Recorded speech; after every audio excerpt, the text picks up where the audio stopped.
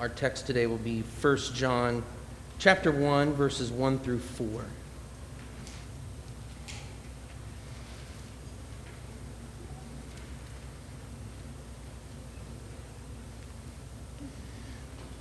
That which was from the beginning, which we have heard, which we have seen with our eyes, which we have looked upon and have touched with our hands, concerning the word of life. The life was made manifest, and we have seen it, and testified to it, and proclaimed to you the eternal life, which was with the Father, and was made manifest to us. That which we have seen and heard, we proclaim also to you, so that you too may have fellowship with us. And indeed, our fellowship is with the Father, and with his Son, Jesus Christ. And we are writing these things so that our joy may be complete. Let's pray. Yahweh our God, we are thankful for the gift of your word and this time to examine it together. I pray that you would open our eyes to see the truth in your word. You would open our ears to hear what you would have said to us through your Holy Spirit as we examine the text together. And I pray you would continue to open our lips that we may proclaim your praise. So may Christ increase and may I decrease. It's in Jesus' name I pray. Amen. In the beginning was the Word, and the Word was with God, and the Word was God. He was in the beginning with God. All things were made through him, and without him was not anything made that was made. In him was life, and the life was the light of men. The light shines in the darkness, and the darkness has not overcome it. And the Word became flesh and dwelt among us, and we have seen his glory, glory as of the only Son from the Father, full of grace and truth. For from his fullness we have all received grace upon grace.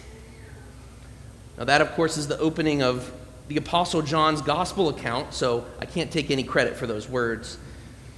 But I bring it up not only to show the similarities between our text today and the opening of his gospel account, but also to show how John's unique descriptions of Jesus go together. So rather than simply stating Jesus by name, John chooses further to add a title to him, moving from the Word, or logos in Greek, from the text of his gospel account, to the Word of life. Now, in Greek philosophy, the term logos was used as a title for a nebulous organizing principle of the known world. So in a bit of sanctified and Holy Spirit-inspired redefinition, John borrows this concept in his gospel account to shine a spotlight directly onto Christ. Similar to how Paul used the altar or the statue of the unknown God in Acts to testify to Christ, so John baptizes this well-known concept from the time to introduce the Creator, Christ. So in our text today, we should have no confusion at all about who John is talking about when he talks about the Word of life. This person, the eternal, only begotten Son of the Father, is not only the creator of all things, but the one who bestows life, eternal life. Jesus, who came in the flesh and lived among us, was made manifest among mankind, who lived in absolute sinlessness, and yet carried all the sin for all of his people on the cross, who died, who descended to Hades, was resurrected, ascended bodily to the right hand of God the Father Almighty, where he now intercedes for his people. All of that glorious truth is packed into this one title, the Word of life. This is the God with whom we must reckon. John wants his entire audience, including us, to know Jesus and to know about Jesus. But one of the things I've come to appreciate more and more about the Bible as I've read it over the years is the fact that every word is inspired by the Holy Spirit but packaged, according to Providence, in different literary genres and in different human authors' personalities. For instance, think of Paul's approach in his letters. We'd call it very logical, linear, while John's is often described as circular. I would even say poetic. Maybe another way to state this would be that Paul writes dissertations and John writes symphonies. Both are useful and necessary. Both make for instruction and for delight. But John is especially excellent, in my estimation, at taking key themes and emphases and remixing them a bit, playing the motif of light and darkness, switching to a motif of fellowship and love, letting them merge at a later time with even greater emphasis. And I hope we'll be able to see a little bit of that this morning as we look at this text together. There are 4 key points in these 4 verses that ground the Apostle John's aims for his entire letter, and I hope to bring these into full focus as we consider this morning for our own benefit. John is highlighting 4 important aspects of reckoning with the living God, reckoning with the word of life. The first 2 are foundational must-haves acquired by faith, and the second 2 are outcomes of being given those must-haves. So first is the knowledge of the word of life. Second is the proclamation of the word of life. Third, fellowship with and in the word of life. And then finally, complete joy in the word of life. And hopefully we'll see how all of these things are actually quite tightly interlinked. So first, the knowledge of the word of life. John's first words related to the word of life are references to his own experiences with the incarnate Christ, along with other dear eyewitnesses as well. He wasn't the only one. That's why he says we there instead of I or me. But John was never one to actually directly refer to himself if there was no particular reason for him to. In fact, we only know him in his gospel account by his own term for himself, the disciple Jesus loved. That's not to mean that Jesus didn't love the others, but for John, putting Jesus forward was of the utmost importance. Now, John, however, does call us to consider the tactile experience of an eyewitness. He says, that which we have heard, which we have seen with our eyes, which we have looked upon and have touched with our hands concerning the word of life. There's no ambiguity here. John is being crystal clear that the manifest incarnation of Christ was a real and historical event, of which John was one of many eyewitnesses. But not merely an eyewitness, as if he was in the back of the crowd staring at Jesus from a long distance. No, he was a close eyewitness, a close ear witness. He was a close hand witness as well. One who had seen the face of, heard the physical voice of, and touched the human body of the eternal Son of God in the flesh. So just think for a moment about some of these incredible experiences that John had with his Lord and our Lord. He served at the miraculous feeding of the 5,000. He beheld Jesus healing signs, whether it was raising Jairus' daughter from the dead, just to show a taste of Jesus' power over the grave, or healing the woman with the issue of blood, or healing the centurion's servant without even touching the man. He saw Jesus transfigured. He saw Jesus' clothes turn an unearthly white and his face shine like the sun. He heard him talking with Moses and Elijah. John also knew enough not to try to put up tents for them to camp there forever, which is a point in John's favor.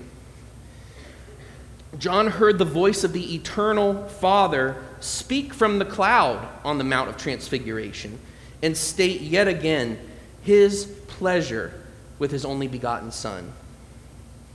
He sat at the most honored place at the Last Supper, reclining against the very chest of his Savior. He was served this meal by Jesus' own hands, soon to be pierced with nails. He received the instruction from the cross to look after Mary, taking her to be his own mother, and he as her earthly son. He ran to the tomb, even overtaking Peter's own run, to see for himself the empty tomb with his own eyes.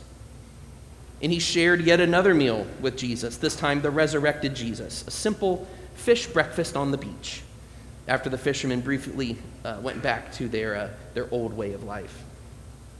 Now, there are more glorious examples that we could tell from Scripture. In fact, John himself says that many more things were left unwritten of Jesus' earthly ministry because the world could not contain the books that would be written. But note in our text today that John is perfectly content to say just this, that he's seen, heard, and touched the incarnate Christ. He gives no other detail here. Wouldn't that be our temptation if we were in his place?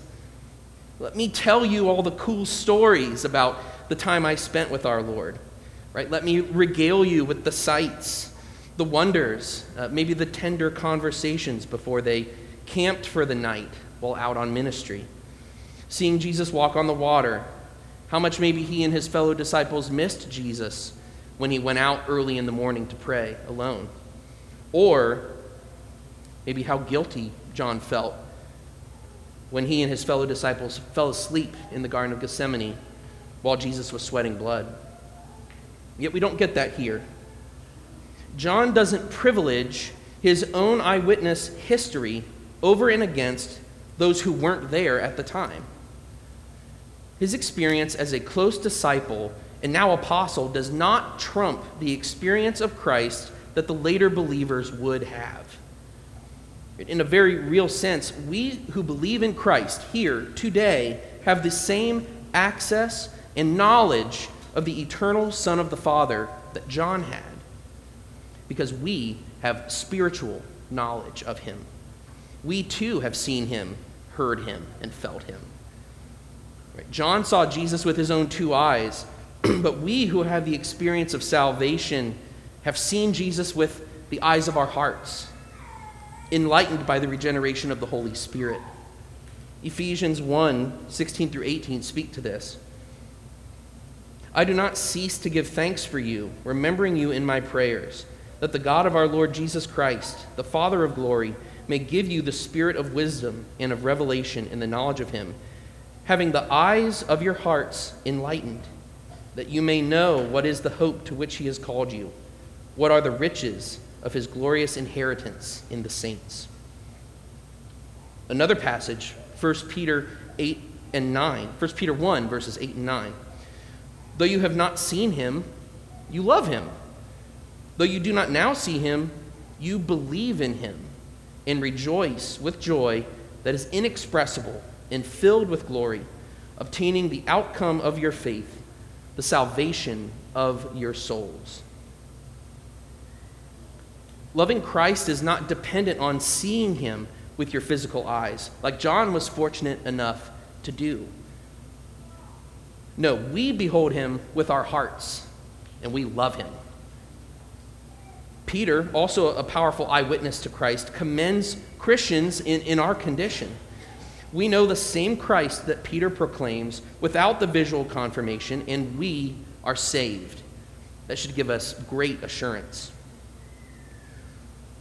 Have you seen him with the eyes of faith? We too have heard him. So faith comes through hearing, and hearing through the word of Christ. When we hear the word read, we hear Christ. When we read the scriptures in our personal devotions, we hear Christ. The inspired word of God we hold in our hands this morning is his authentic voice speaking to us. We don't have to wait for a still, small voice to come tell us something, as others say that we should. We don't need to sit and quiet our minds and simply wait for him to say something to us. He is speaking where he has always been speaking, in the pages of Scripture, the only rule of faith and life. Have you heard him with the ears of faith? We also have felt him if we've called upon his name. Right? We sense the closeness of our covenant-keeping God, who has filled each and every believer with the indwelling Holy Spirit, the third person of the Trinity. This is not a mere physical feeling or an emotional high when we get excited. No, this is the experience of God in the innermost parts of ourselves, that which we call our hearts. And if we were in the Old Testament times, we might call that the bowels. But it's the same thing. We sense and we know the unmistakable changing of our nature by the imputation of Christ's righteousness to us and his removal of our sin from us, the new creation. Have you felt the embrace of the Savior?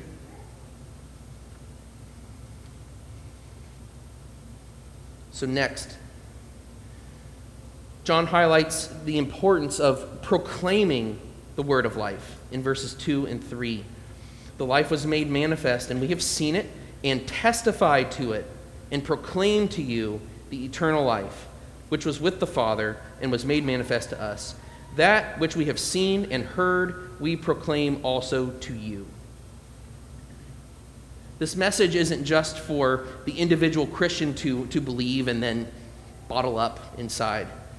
We're not meant to be silent believers, going about our business and then conducting our faith only in the privacy of our own homes.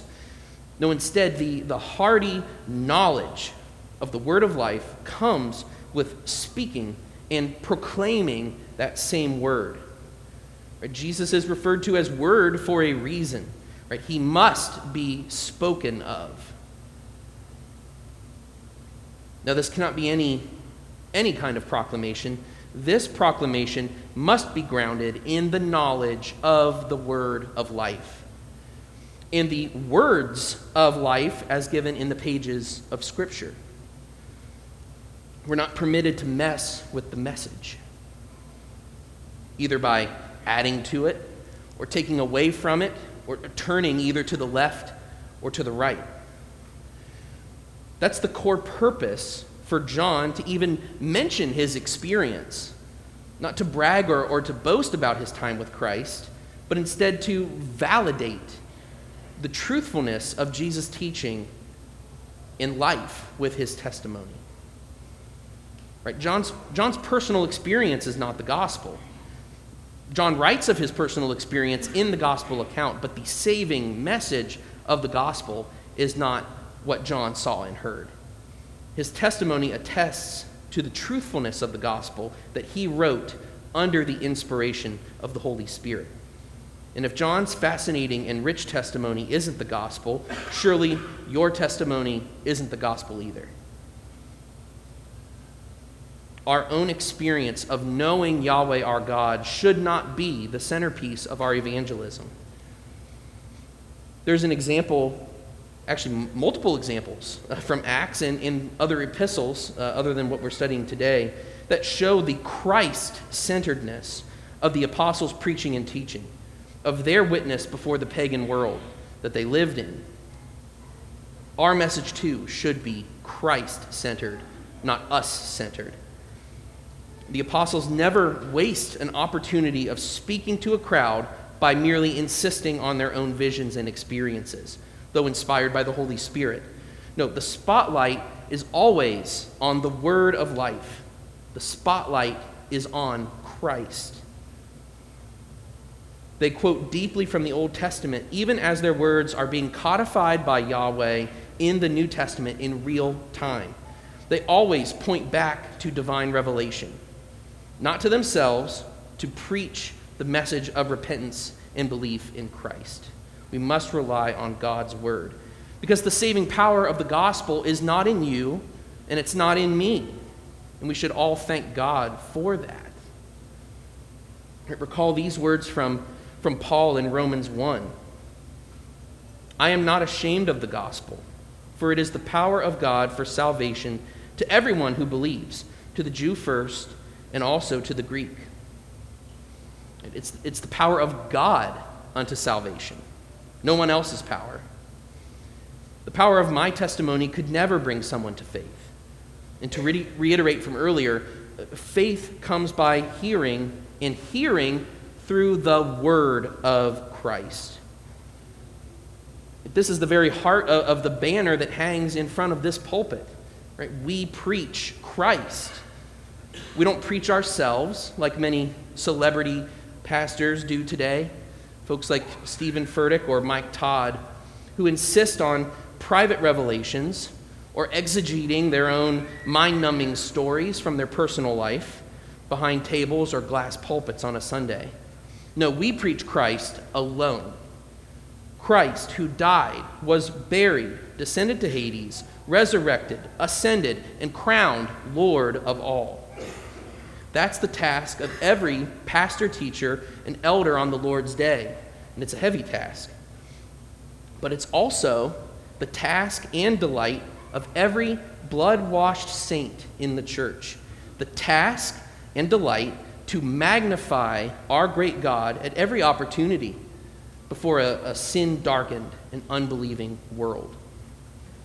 We must proclaim the eternal life that is bought for us through Christ alone and applied to us by grace alone, through faith alone, to the glory of God alone, and as taught by Scripture alone. And there's purpose behind this proclamation. First and foremost, the purpose is to generally call unbelievers to repentance and belief in Christ, but also to see them adopted into Yahweh's family and to share in fellowship. That brings us to the third point. Fellowship in and with the word of life. Look at verse 3. Right, that which we have seen and heard, we proclaim also to you, so that you too may have fellowship with us. And indeed, our fellowship is with the Father and with his Son, Jesus Christ. There's an all too common expression in the evangelifish world. It's not a religion, it's a relationship. Since when did those two things become opposites? Since when did religion go out the window in order to have a relationship with God? Or since when did we have to forego communion with God in order to be religious? Now, we all know that there is dead religion within the physical or within the visible Christian church, where people merely go through the motions of their church's tradition without the religious affections, to quote Jonathan Edwards, that animate their faith. Instead, they live out a dead faith. But dead religion does not negate the vibrant religion that we've been called to in Christ. Right? We gather here and we observe the ordinary means of grace, not only because we're called to do so, but because we have a relationship with God. We come to worship. We come to exercise our religion because we have a relationship with God. Right? These things go together. It's called being in fellowship with Yahweh.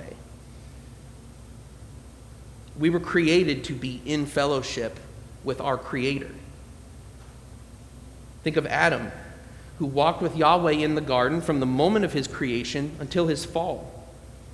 God didn't need this fellowship in order to be made complete, right? God needs nothing. He is self-sufficient. He has a great theological word for it. He has aseity. He has no needs. No, he desires that fellowship with the creation that he has called very good.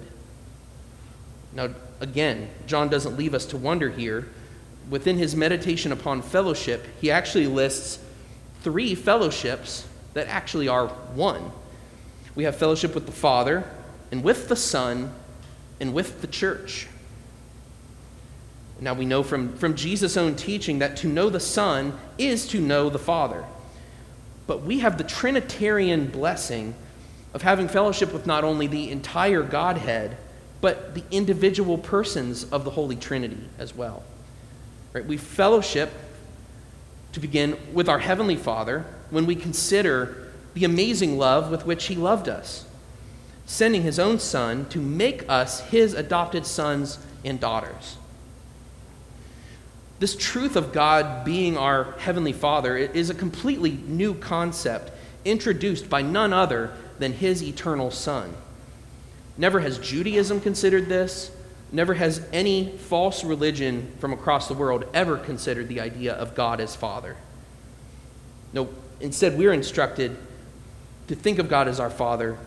And in Jesus' model prayer, He instructs us to pray to our Father in heaven in the name of the only begotten Son. And this is granted by the power of the Holy Spirit, who wasn't specifically named here, but His presence and our fellowship with Him is very much real and sweet. Our access to sweet fellowship with the Father is only granted through fellowship with the Son. In fact, these fellowships come together particularly well in one verse, 1 Corinthians 1:9.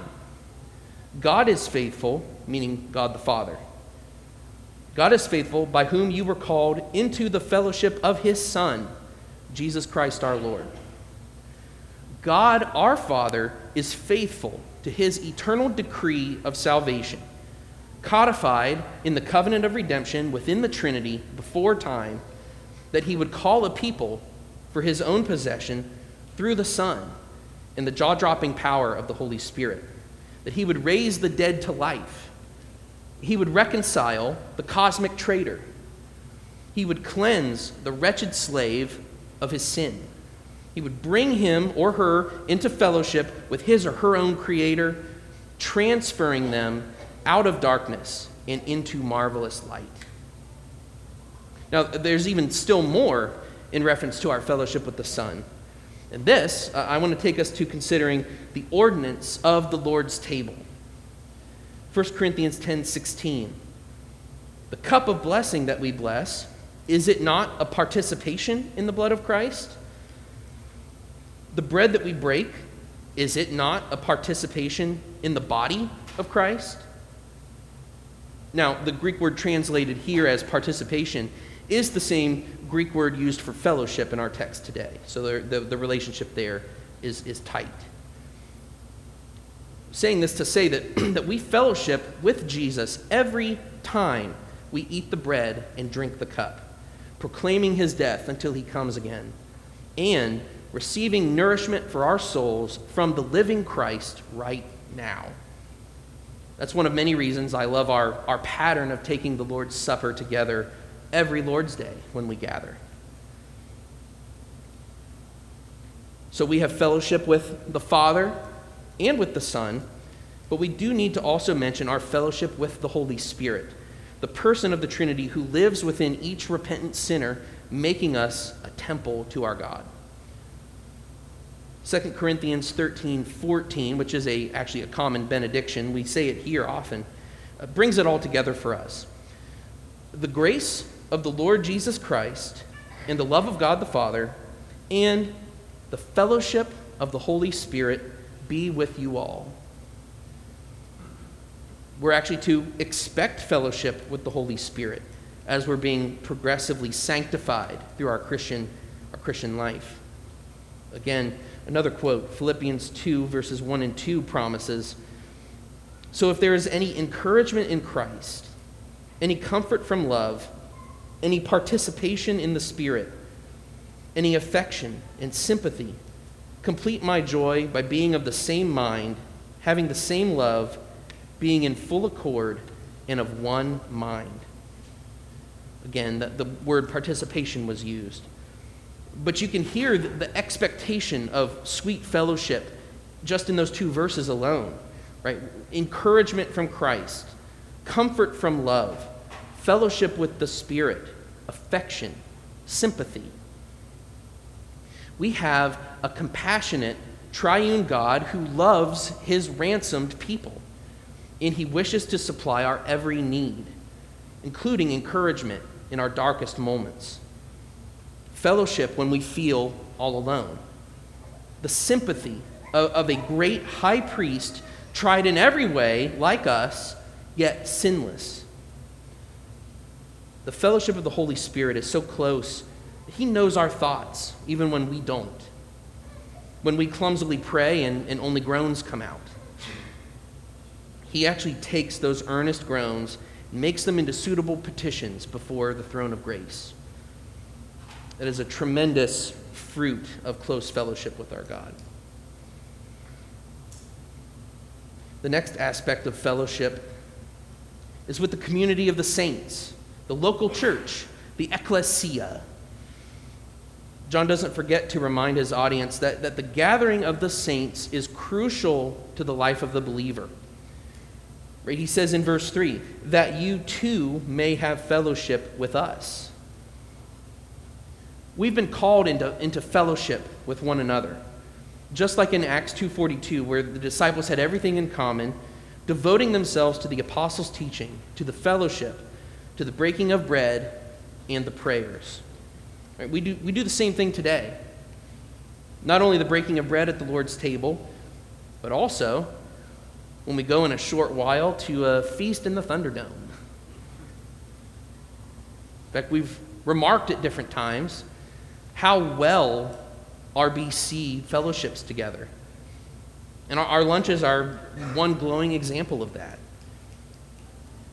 I actually want to thank you for your earnest desire to fellowship together, to mutually encourage one another with your company and with your cooking. We have fellowship in the gospel that has saved our souls. We have a commonality together that the world can't explain. But it's also a commonality that we can discuss rather easily when we sit at tables together. What an amazing paradox that is. The world and the agenda are radically anti-fellowship. Every dark spiritual force in creation and the hateful bent of every human heart seeks to divide and keep people apart. I don't have to explain this. You know this. It's at work in our government. It's at work in our workplaces. Sometimes it's even at work in our own families. But the saving gospel, the gospel of Jesus Christ, is the reconciling message that breaks down every barrier that people put up between each other and that the world loves to reinforce. It not only reconciles us to our God, it reconciles us to each other. It breaks down issues of ethnicity, of socioeconomic status, of city folk versus country folk, or maybe people who prefer to drink bad coffee and still those who have learned a better way. That's a minor issue. These things cannot possibly stand in the way of those who know the word of life and proclaim him faithfully, gathering together regularly to glorify him. If we have fellowship with Yahweh our God, we can and should have fellowship with his gathered church. Now, this isn't always easy, but every tool is at our disposal to share our life together in gospel peace.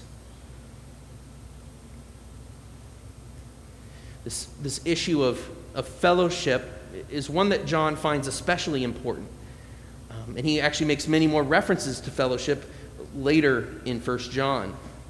But there are other New Testament epistles that do have references that we actually sometimes refer to as the one another's. These form a good instruction for us to develop a healthy relationship, a healthy fellowship among the saints. Clothing ourselves with humility toward one another, showing hospitality to one another without grumbling, loving one another earnestly. Right? These are all instructions just from 1 Peter. The writer of Hebrews is quick to remind us not to forsake the gathering of the saints, and that we should stir one another up to good works. Paul encourages us to encourage one another and build each other up in love. And he actually commends the Thessalonians for doing so, and I would commend the members of RBC for doing the very same. And then finally, John emphasizes complete joy in the word of life, yet another outcome of knowing the word of life. Verse 4, and we are writing these things so that our joy may be complete. Recall from just a few minutes ago the passage from 1 Peter, though you have not seen him, you love him. Though you do not now see him, you believe in him, and rejoice with joy that is inexpressible and filled with glory. The Christian life is to be one of joy. And this is one of the reasons I've been very grateful for the ministry of John Piper, who's been a huge influence in my life in this particular area. The great emphasis of his ministry is to promote joy in the life of believers. Now, so here's some of the interlink of all these things together. Knowledge of the word of life and the proclamation of him, as well as accompanying fellowship with him and in him with the church, leads to rich, unsurpassed joy. Knowledge of the word of life and the proclamation of him, as well as accompanying fellowship with him and with the church in him, leads to rich and unsurpassed joy. 1 Thessalonians 1:6 says, you received the word in much affliction with the joy of the Holy Spirit. Right? Fellowship with our thrice holy God comes with joy. Now, that doesn't mean that we'll be happy in every circumstance or that we'll never be down or feel sad, but instead the endurance of joy carries us through terrible circumstances. A great example would be Paul and Silas in prison. They could have grumbled about this letdown. They could have been fearful of the danger to their lives. But instead, their joy came through in the fact that they sang praises to God and they prayed, and all their fellow prisoners heard them. If Yahweh had seen fit to end their lives in that jail cell and end their earthly ministries, their joy would have been the same, perhaps even greater. To live is Christ, and to die is gain. The life of the Christian isn't a life full of fear. The life of the Christian isn't a life full of dread. The life of the Christian isn't one of crushing sorrow. Now, we will experience fear and dread and sorrow from time to time during our lives, but those are not the enduring characteristics of the Christian experience. Sorrow may last for the night, but joy comes with the morning. The light shines in the darkness, and the darkness has not and never will overcome it. In fact, Christ, who is the light, bestows grace upon grace to his people. To quote one of my favorite commentators, Matthew Henry, in this passage he wrote, "Terror and astonishment may well attend Mount Sinai, but exultation and joy attend Mount Zion, where appears the eternal Word, the eternal life, manifested in our flesh. The mystery of the Christian religion is directly calculated for the joy of mortals. It should be joy to us that the eternal Son should come to seek and save us, that he has made a full atonement for our sins, that he has conquered sin and death and hell, that he lives as our intercessor and advocate with the Father, and that he will come again to perfect and glorify his persevering believers." The glory of Christ, the renown of the Father, the reliance on the ministry of the Holy Spirit should drive our lives to joy. That's Yahweh's design for his children. After all, John doesn't just speak of joy alone here. He says that our joy may be made complete. How can one even quantify complete joy? Ever thought about that?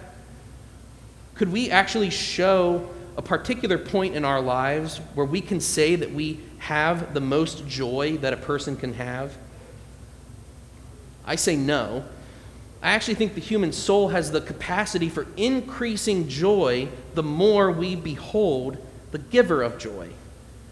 The longer we live under the ministry of the Holy Spirit, being joined to the local church, being more and more conformed to the image of Christ in sanctification, the more joy we will experience. We will glorify God and enjoy Him forever. This life of joy is an eternal life. And to paraphrase a comment from John Calvin, the Christian who truly perceives his or her own fellowship with Yahweh will be satisfied in Him alone and will not burn with desire for other things.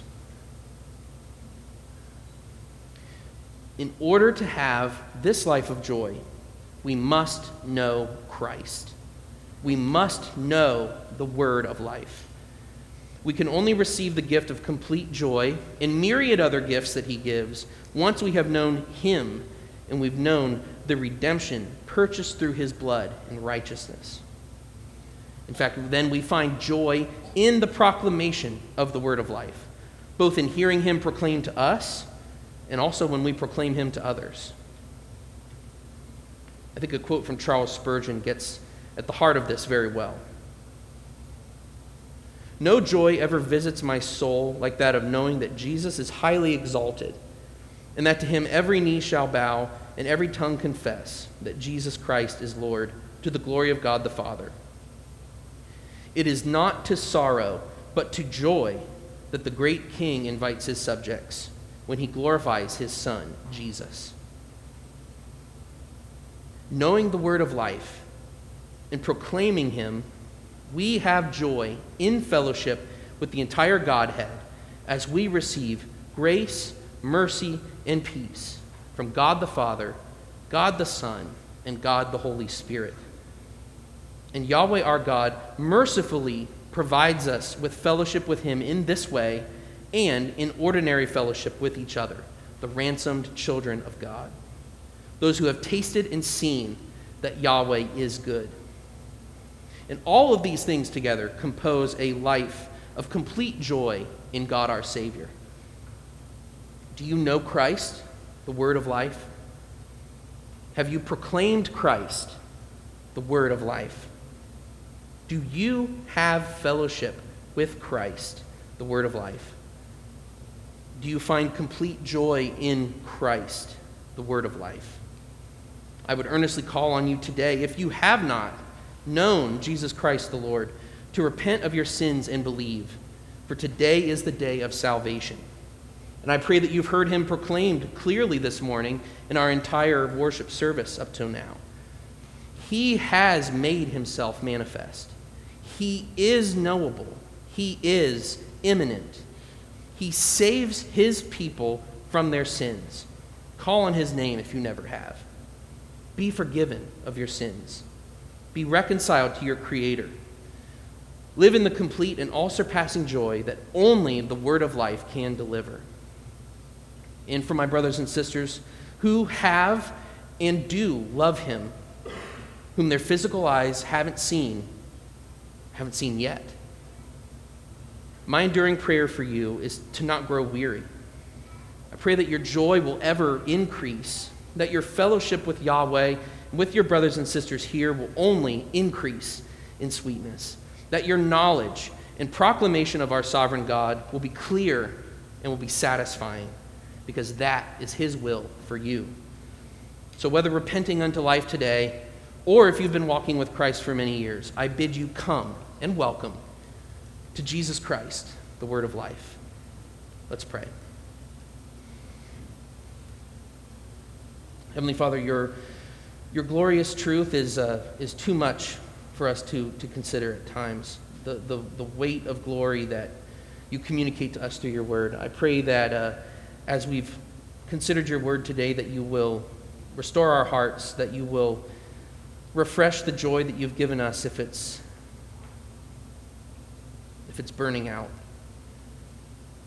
I pray that you would continue to open our ears, open our eyes, that we would constantly seek fellowship with you in study of the Word, discussing the Word together, and that your church would continue to gather and support each other, encourage and stir one another up to good works for your glory alone, not for ours, not to make ourselves look good in our own eyes or in others' eyes, but only to see the image of Christ worked out in each of our hearts and in our lives. Thank you for the mercy that is ours in Christ. May we be ever grateful to you for all that you've purchased for us. It's in Jesus' name I pray. Amen.